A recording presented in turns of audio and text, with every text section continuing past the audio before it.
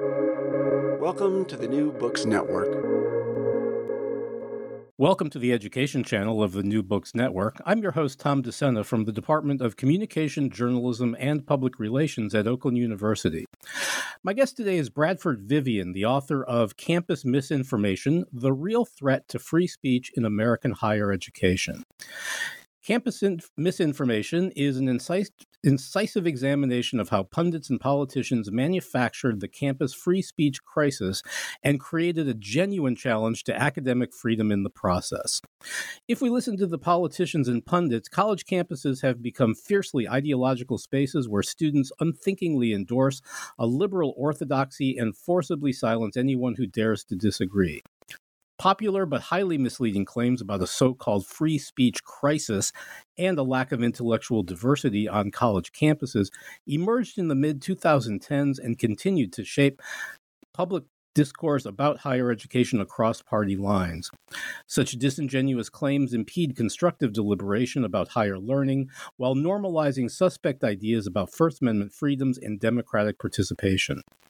Taking a nonpartisan approach, Bradford Vivian argues that reporting on campus culture has grossly exaggerated the importance and representativeness of a small number of isolated events, misleadingly advocated for an artificial parity between liberals and conservatives as true viewpoint diversity, mischaracterized the use of trigger warnings in safe spaces, and purposefully confused critique and protest with censorship and campus and cancel culture. Bradford Vivian is professor of communication arts and sciences and past director of the Center for Democratic Deliberation at Penn State University. His previous books include Commonplace Witnessing, Rhetorical Invention, Historical Remembrance and Public Culture, and Public Forgetting, The Rhetoric and Politics of Beginning Again, which received the Winans-Wych-Elms Award for Distinguished Scholarship in Rhetoric and Public Address, awarded by the National Communication Association. Bradford Vivian, welcome to the New Books Network. Thank you so much for having me. I appreciate it. Yes, so thank you so much for taking the time to talk today. Before we jump into the book, I wanted to offer my thanks for you taking on this topic. As someone who has worked in universities for over 30 years myself, I am regularly startled by the way that many people perceive what goes on in them. And your book offers at least the beginning of a cold splash of water on some of the more common misperceptions. So let me ask, what made you want to take on this subject? What led you to the study of campus misinformation? Well, I appreciate you saying so. Thank you. And I do hope that the book is a constructive contribution to public discourse about college campuses and higher education for all open-minded people across many different spectrums.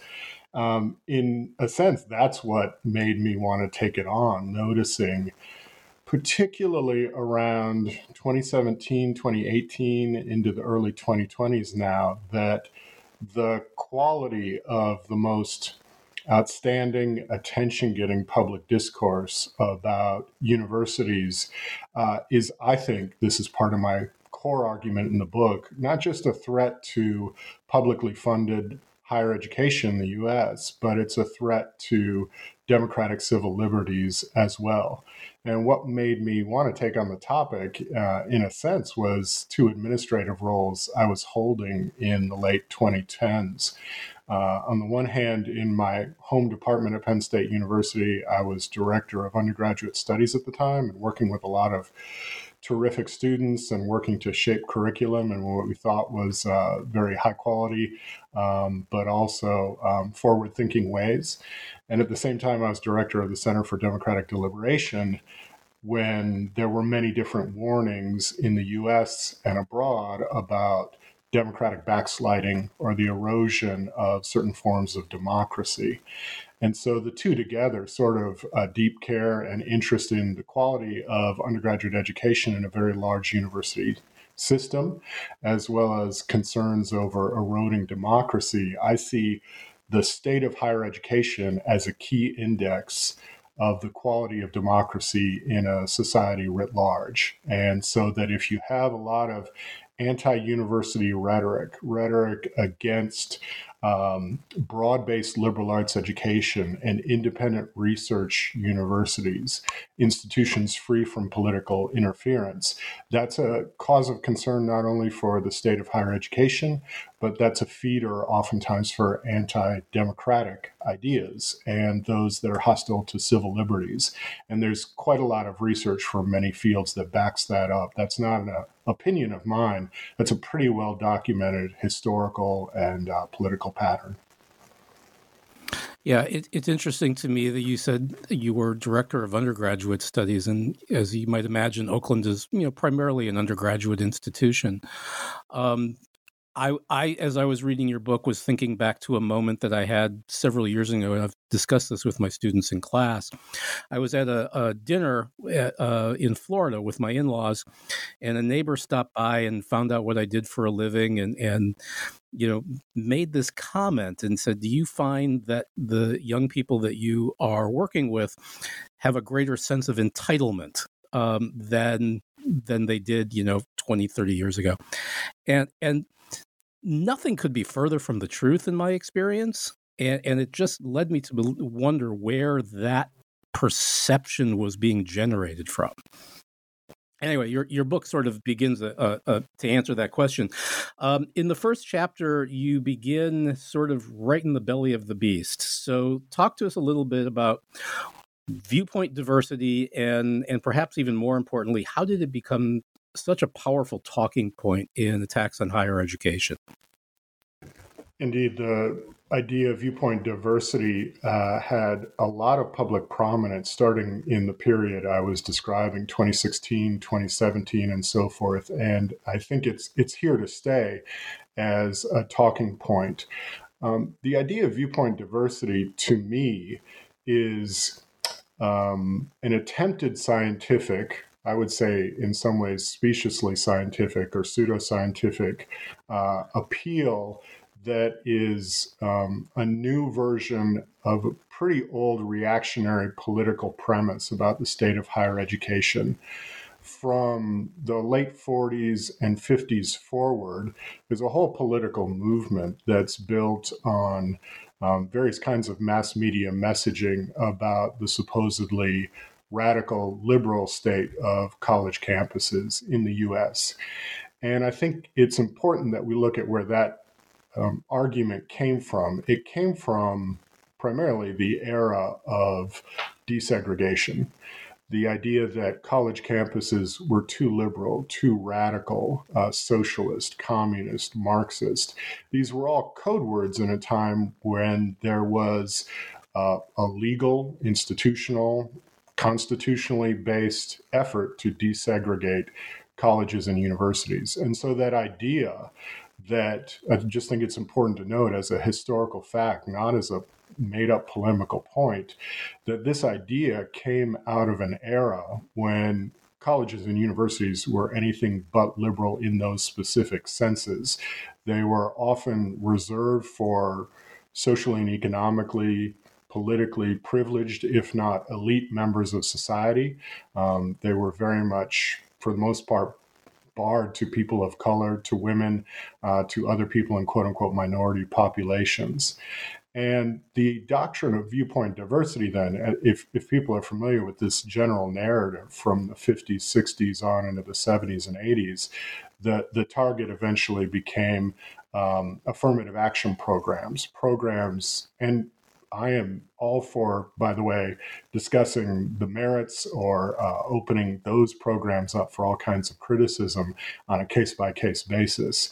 But the idea in this time, sort of turn of the century period, was that these programs to affirmatively make for true intellectual diversity on college campuses, where they would welcome, based on, of course, merit and qualifications, faculty and students from a number of different social, political, and economic perspectives, to people of color, to women, to all religions, and qualifying international students and so forth. That's what the general impulse of affirmative action programs was all about. And viewpoint diversity, after the sort of late 20th century, early 21st century round of Supreme Court cases that legitimated some kinds of race-based or considerations, rather, of race in admissions and in hiring. Viewpoint diversity has emerged as a kind of repackaging, I think, of that general impulse. The idea, as I understand it, behind viewpoint diversity is to say, well, college and university campuses have now become diverse enough. And we don't need proactive programs to make sure that they treat students and faculty of many different backgrounds, particularly concerning race and sex and gender, equally. And so that we've had enough of that sort of viewpoint, enough of that diversity, and now it's actually become harmful. I find that there's a big non sequitur at the middle of it, and this is open for debate, but my argument is that it's a non sequitur to say, well, we have enough, and now we need to actively restrict or end those proactive measures. Viewpoint diversity, again, in my understanding, says, well, now we need to focus on balancing political viewpoints. And those are, in many ways, as they get talked about, according to this platform, stereotypical partisan political viewpoints, which I think are in many ways abstractions. So that the mantra is, well, now let's have a relatively equitable balance of liberal and conservative viewpoints on college campuses and not consider those prior proactive measures of making sure these institutions are fair and diverse and equal for all qualified applicants and faculty hires and so forth. And just as a coda to that, viewpoint diversity, then, coming around to the theme of your question, it sounds great and it's got a lot of centrist appeal because the way it's pitched, it sounds like an opening up of qualifications to make the viewpoints, quote unquote, on the college campuses more diverse. It's actually an argument for restricting or consolidating or narrowing those things, no longer considering race and sex and gender and different socioeconomic backgrounds and the idea of attracting certain kinds of international students and so forth. We're only going to focus on partisan political stereotypes as the primary sort of qualification of what counts as diversity. That's a reflection of, I think, punditry, the sort of idea that equal time has to be given to conservative and liberal stereotypical viewpoints in mass media and so forth. That's the ingredients of kind of a culture war mentality now coming to college campuses. So one of the more common motifs that appear in the anti-higher education rhetorics that you talk about are the twin phenomena of trigger warnings and safe spaces. As a matter of fact, I think I just read the safe space idea in Marjorie Taylor Greene's Advocacy for a National Divorce. So where did these ideas come from, and how did they become such a powerful weapon that are being wielded by these anti-higher education advocates? The tropes of safe spaces and trigger warnings are essential to the broad appeal of the viewpoint diversity movement and the even broader appeal of some extremist ideas that terrible things are now going on college campuses. In one of the early chapters of my book, I describe how crucial those ideas are. And mileage may vary depending on what kind of faculty member or student you are and what institution you're at. But just speaking for me, I think I can count on one hand, after 20-some years of teaching at several different institutions of higher education, the number of times in any kind of informal way, let alone a formal way, that somebody's brought up in a live conversation where I'm present, the idea of a safe space or a trigger warning. But there's a lot of rhetoric out there which suggests it's sort of all we talk about on college campuses and we're obsessive about it. So the sort of narrative threads I try to put together is in 2014, Oberlin, the Diversity and Inclusion Office there proposed that trigger warnings should be on all syllabi at that university. Trigger warnings is an adopted practice from online spaces. You might enter a website and there could be potentially upsetting content there. And hey, trigger warning, you might find some stuff if you have post-trauma kinds of issues as a internet user, you might want to avoid this and so forth. Trigger warnings on syllabi, some professors and so forth have adopted them. Some diversity offices might recommend them, like this one at Oberlin did. And trigger warnings are actually normally, as I understand it, I don't use them, but on syllabi, they are used to sort of signify, hey, prepare yourself for this difficult material, not to avoid it. The castigation in the mass media about news that this diversity office proposed broad trigger warnings went far and wide. It showed up in all kinds of editorial pages, but also hyperpartisan online media. And this is a prime source of misinformation. If one understands, for better or worse, how a lot of college campuses operate, a particular office can propose a policy like that. But what actually happened at Oberlin is the faculty said, whoa, that's too much. We don't want that kind of mandate. Let's table that proposal. The result was that there was no such mandate created. But once in the ether of hyperpartisan invective in online spaces and hyperpartisan political circles, the idea that college students in general were afraid of material and that they were easily emotionally, traumatically triggered by kinds of new information and viewpoints, that still is very present as just a general assumption. And then the idea of safe spaces, yes, it's a colloquialism used to refer in particular to the fact that there are certain more vulnerable populations on large college campuses, oftentimes with young people living at home in potentially dangerous or risky situations. And so that there maybe for student affairs, it'd be nice to have an office where they can come to feel like they can talk to somebody, get confidential advice or information, report a crime, report a potential assault. There are national federal offices that keep records of these things, and we can verify statistically how certain kinds of populations, particularly women and people of other gendered or sexual orientations, are more vulnerable to sexual assault on large university campuses or small ones. But the idea then, you had these two tropes mixing together to suggest that college students are weak and coddled and easily triggered and desiring of a safe space, and just the general invective against the site in particularly turbulent socio-political times, college students getting out and protesting or advocating for certain ideas publicly, it became irresistible in a lot of spaces to say, well, that means they don't like diverse viewpoints. That means they're easily triggered, irrational, overly emotional, and they just desire safe spaces. And I think students are human beings, and so there's a lot of diversity of behaviors and ideas and so forth across the human spectrum, as well as what you would find in an undergraduate college campus. Some behaviors might be worth criticism and recommending to do better. Some ideas and behaviors might be worth a lot of praise, but we need to examine them on a case-by-case basis and not essentially scapegoat and stereotype and just use a bunch of derisive negative terms, wrapping all college students into this kind of manufactured idea of the ills and vices and flaws generation-wide that all university students allegedly share.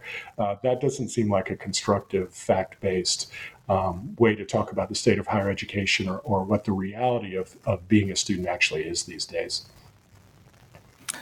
Yeah, so let's talk a little bit about this, then the crisis, right? So if you would, I'd like you to read from a part of your book, because I think you express this rather beautifully in this particular paragraph. On page 57, in the chapter on declarations of emergency. Mm-hmm. The line beginning with the conduct of a limited number. Okay, sure. The conduct of a limited number of students within a large campus population on one occasion at a single university, or even a small number of institutions, may well deserve scrutiny and condemnation. as is true for irresponsible and disruptive members of various workplaces on any given day. The notion that such a single incident, or a statistically small number of incidents, in specific pockets of larger university communities demonstrates a nationwide wave of fascism is illogical and ahistorical. Beginning with this framework for debate over the state of U.S. higher education does not indicate a meaningful evidence-based effort to understand the real-world problems and complexities that affect some college campuses. It indicates a partially imagined fable meant to maintain popular cycles of outrage. Yet this unsubstantiated premise generated significant amounts of public attention for the pundits who energetically promoted it in 2017 and 2018, thereby extending the scope of campus misinformation into a semi-permanent fixture of political commentary. So, remind our listeners what we're talking about here. The handful of isolated incidents that garnered such an outsized reaction.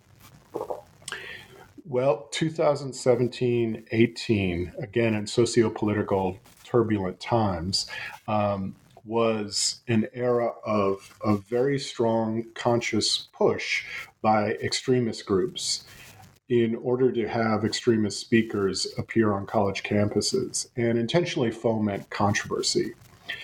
So, two things can be true at once in these cases, according to, again, on a case-by-case basis, university policy, according to state and federal law. First Amendment freedoms do apply for even speakers who espouse bigotry and hate. But broad justifications for free speech, however, can be fundamentally disingenuous. And these efforts very consciously to try and get extremist speakers on campus, I would say were not genuine defenses of First Amendment rights because the content of the speech in these cases was by and large about describing certain human beings as unequal, as some subhuman, as creating theatrical spaces to generate online content where people were being derided again for being easily triggered and desiring safe spaces and demeaned.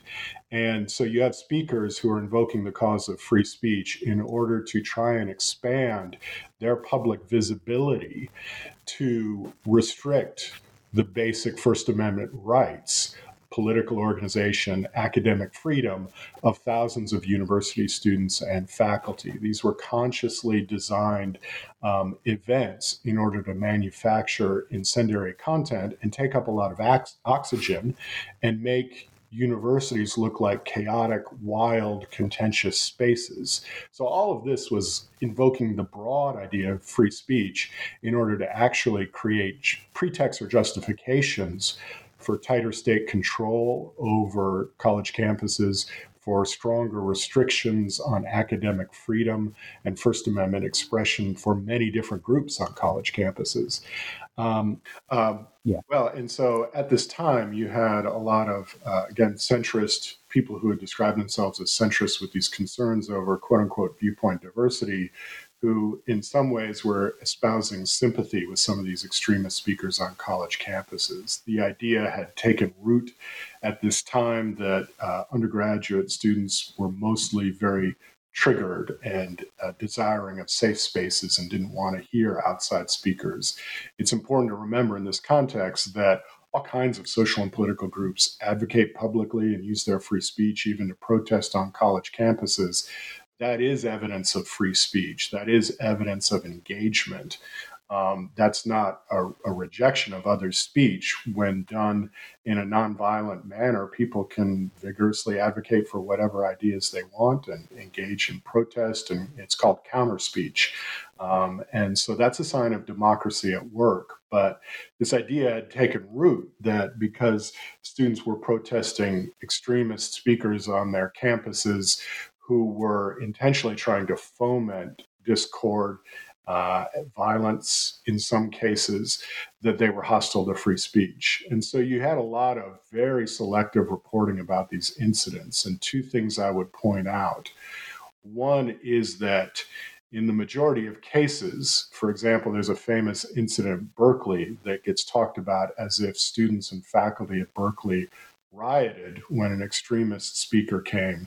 A lot of these situations have been orchestrated so that there's a fair bit of online activity before among extremist groups. And so they intentionally target college campuses where a countering extremist group from outside the university is likely to show up, or where they can likely antagonize people into some sort of physical response and so forth. So First Amendment rights apply broadly to everybody, but I also don't think we have to just assume that those sorts of individuals have a robust understanding of First Amendment freedoms or desire to protect them broadly for all people. And then secondly, the other thing important to remember, violent responses are in no way an acceptable response to even controversial outside speakers. In many cases, these controversial speakers, by and large, 99% of the time, are on college campuses all the time, and they're hosted without incident. And it's important to remember that this was a manufactured, overweening focus on a relatively small, statistically speaking, number of anecdotes. As I try to say in the book, if you look at the number of free speech forums on college campuses, classrooms, invited speakers across the socio-political spectrum all the time, all kinds of different meetings and events and artistic programming and so forth. This is the reason why these sorts of groups want to create this negative reputation of college campuses. It's because they are far from perfect and they're deeply flawed, and many times they're hierarchical. But compared to the rest of society, as a class of institutions, colleges and universities do a much better job of protecting First Amendment freedoms and welcoming many different types of speakers than you find in other institutions. So one of the most important chapters of this book has to do with your analysis of pseudoscience. I think there's some broad applications here, but tell us a little about how pseudoscience is employed to attack higher education. Well, the viewpoint diversity perspective and a lot of the sort of punditry, public intellectual talk surrounding it tries to ground itself in the ethos of science or scientific research or data analysis, statistical information. This is another reason why I say the platform of viewpoint diversity, which is designed to actually narrow what counts as a measure of intellectual diversity on college campuses, is a reinterpretation of a longstanding argument. So it doesn't seem to be partisan political for many audiences of these messages if the idea of viewpoint diversity seems grounded in data. So there's a lot of reliance then on opinion polls and social scientific survey research and other forms of statistical information to sort of costume this idea that it's actually very much about advocating explicitly for a stereotypically partisan political viewpoint, to say we need more of this to create what I describe as an artificial balance. In natural society, we don't find a sort of perfect one-for-one match the way we do on carefully cultivated TV shows, cable news television, debates, and so forth. One person representing this side, one person representing that side. That's a manufactured television mass media construct. And so the idea of science then comes in to say, well, we're not sort of consciously advocating for this viewpoint over this other one, because that would actually seem to be a form of favoritism itself. But we're just appealing to science. And so a lot of these surveys I point out, and this is not very exotic academic research. I'm traditionally a humanities person, but I try to give myself a very good background, functional background in the basics of survey research and the language of statistical analysis. These survey questions are often written in order to create the kinds of answers that they desire. There are various techniques.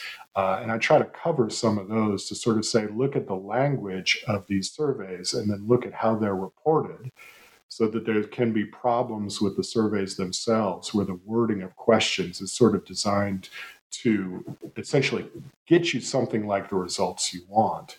And then there's the after the fact reporting, where, for example, you might have surveys that, in many of the examples I analyze, on the one hand, they might just be a relative handful of students that are surveyed, and you get maybe just a little bit of a nudge over that 50% line in terms of the result. And then next thing you know, it gets picked up, and the headline in the Washington Post and the New York Times in an op-ed column is all college students are hostile to.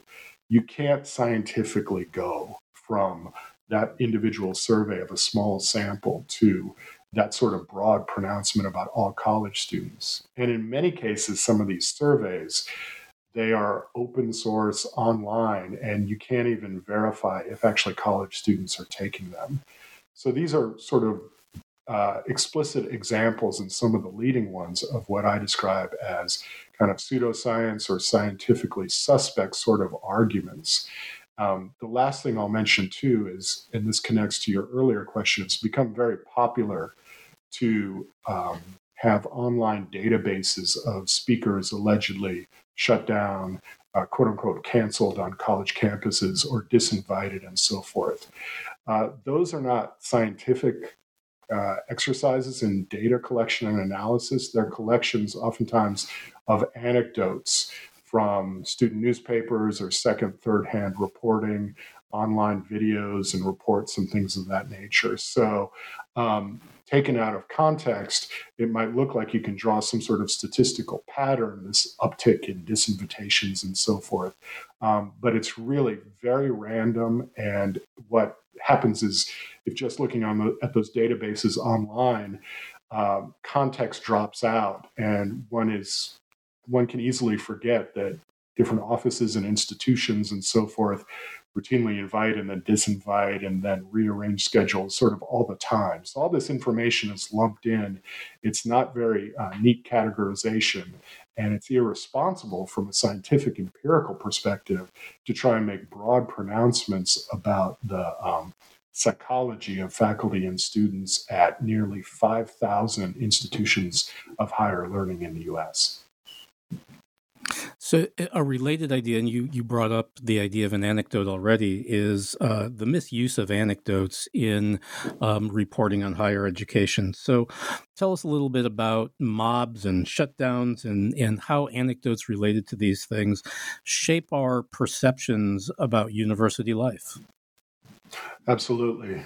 So one thing to say is to, at the outset, be very candid, and I say so in this book. There are some truly reprehensible incidents that take place on college campuses, and some of the anecdotes do reflect cases where there's legitimate cause for concern about some students' behavior. Moreover, in terms of a historical perspective, in turbulent sociopolitical times of very heightened division, college campuses, public universities are no different from the rest of society. So there's a pattern where this happens in the 20s and 30s, and then again in the 60s. Sometimes there are very unfortunate incidents that take place, but there are very unfortunate incidents that take place in heightened times of conflict in the public square around the country in all parts of society. And if we want to appeal to firm statistics, my understanding is that there are statistics that show that actually, by and large, colleges and universities are pretty safe, well-guarded spaces, in effect. So the kinds of anecdotes that got circulated, however, were consciously designed to be part of a relatively short, statistically tiny list, names like Middlebury, Berkeley, and so forth. And this reflects a predominant feature of campus misinformation that I try and address in the book, which is the very online nature of it. This is a kind of platform where it's very easily to make certain tales about what happened at this college campus or that one go viral, where that becomes the story. And in these cases, we might be talking about very short snippets of video, second and third hand reports of this person did that, or this faculty member said this, and so forth. And then you play a telephone game where that becomes something that maybe even people weren't even aware of on that college campus, was not a particularly worrisome incident, but it seems to be the only reality that people in online spaces understand about college campuses, and then gets picked up, as happened in kind of the late 2010s, early 2000s, in, say, New York Times op-ed pages, where they're continually, you can look at these columns and they're always referring to a statistically tiny and now quite dated number of incidents, to say that all of this means that undergraduate students are pathologically coddled as a generation. All faculty share particular sorts of views.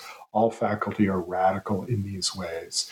And again, I think we should always be honest and ready to criticize events that take place on college campuses that are against the mission of the university, that are either intentionally sowing conflict or just responding to conflict in a way that escalates things.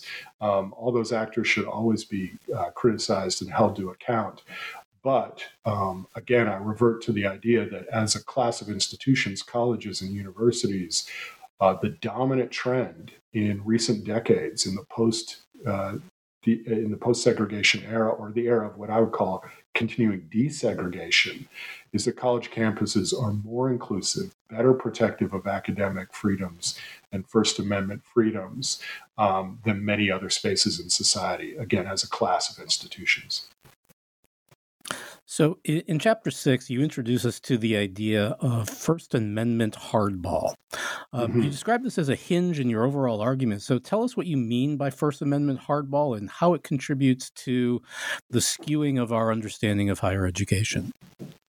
So First Amendment hardball is me cribbing from a term in political science called constitutional hardball. Constitutional hardball is a reference to something that can happen in democratic societies that creates democratic erosion or erosions of constitutional rule of law, where hyperpartisan political actors might say there's this policy or this freedom or right, procedural rule that's supposed to apply to everybody, but actually we're just going to take it over now, and it's only going to apply to us and benefit us. And so it's a tool where technically things are allowed under a constitution, but it's a breakdown of norms where people use constitution and rule of law in ways that erode broad protections for constitutional rights and rule of law.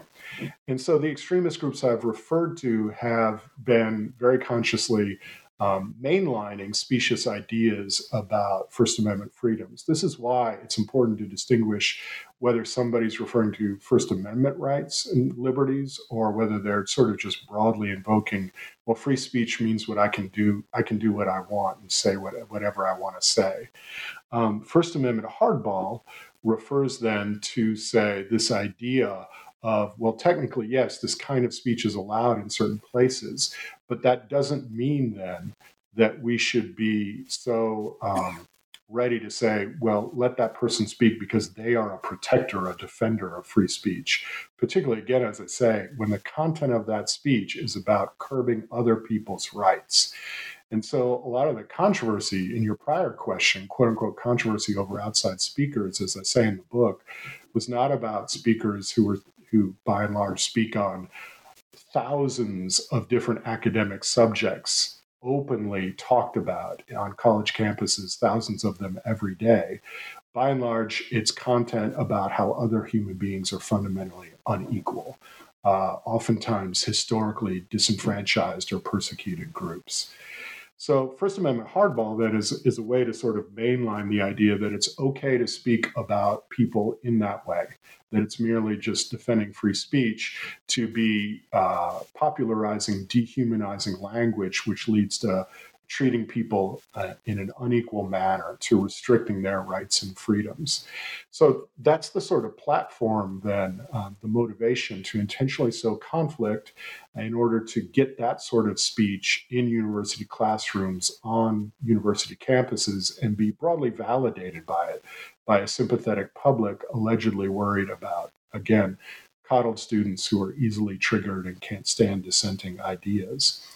And the other facet of constitutional hardball that's very important to remember is that this comes back to my earlier point that attacks against universities, historically speaking, presage attacks against civil liberties and rights of speech and open information in society writ large.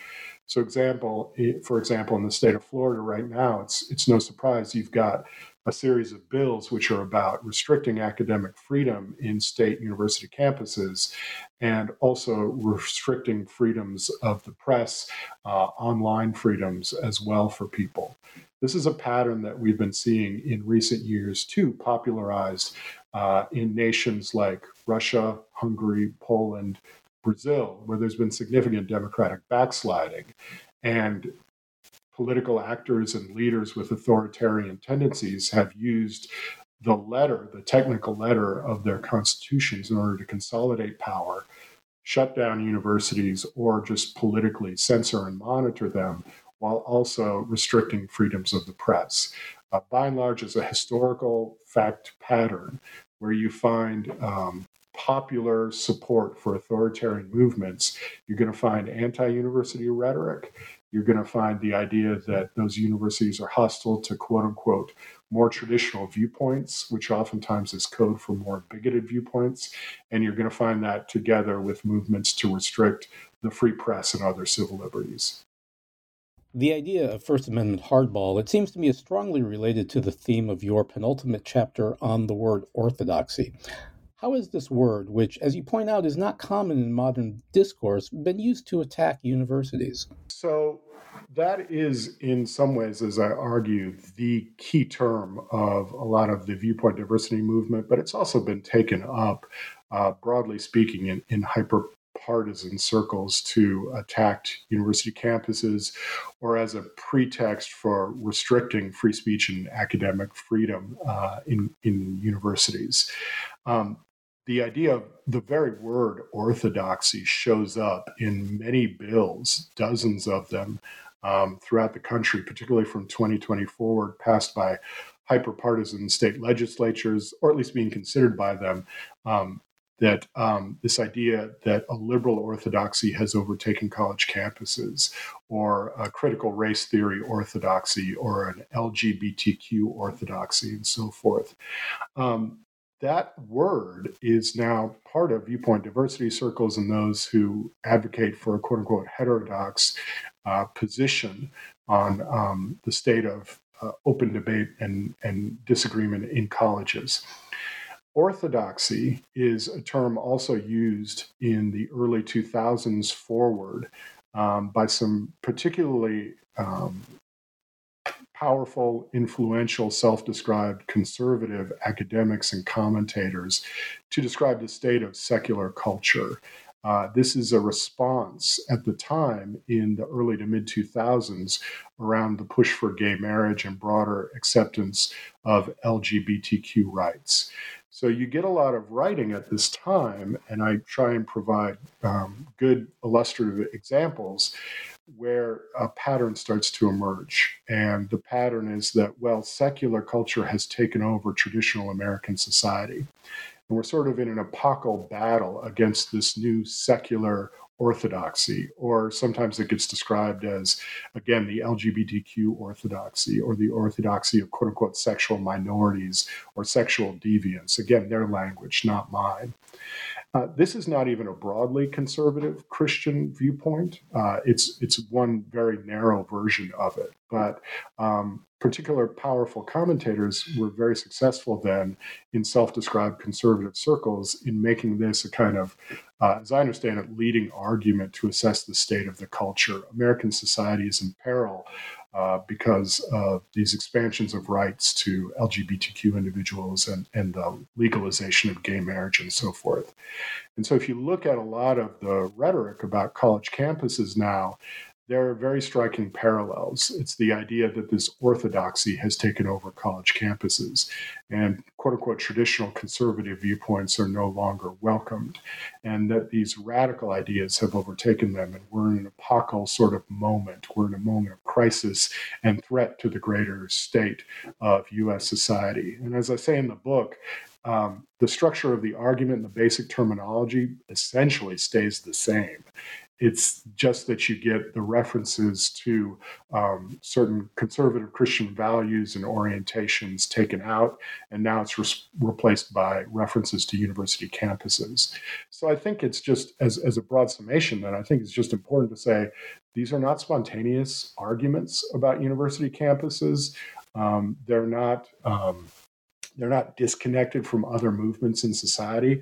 It's part of a much broader push to say that certain very powerful groups are skeptical about the full extent of a multicultural, truly inclusive democracy in all of these spaces, that they're okay with it up to a certain point, but that when there seems to be a threat to the hegemony of a very ardently conservative version of Western culture, that's where democracy ends, and that needs to be protected. And as I say that, I'm not trying to be critical here in conversation with you. I think that's just merely a description of what this position is. And now in my argument, the language of campus misinformation has strong echoes of that kind of perspective, now just applied to sort of think about creating a culture war mentality on university and college campuses, when by and large students and faculty are just trying to teach and learn and do their research well, independent of that culture war. The last chapter offers a kind of prescription for moving on from campus misinformation. Can you summarize some of your ideas for combating the misperceptions that are currently shaping how the public understands these institutions of higher education?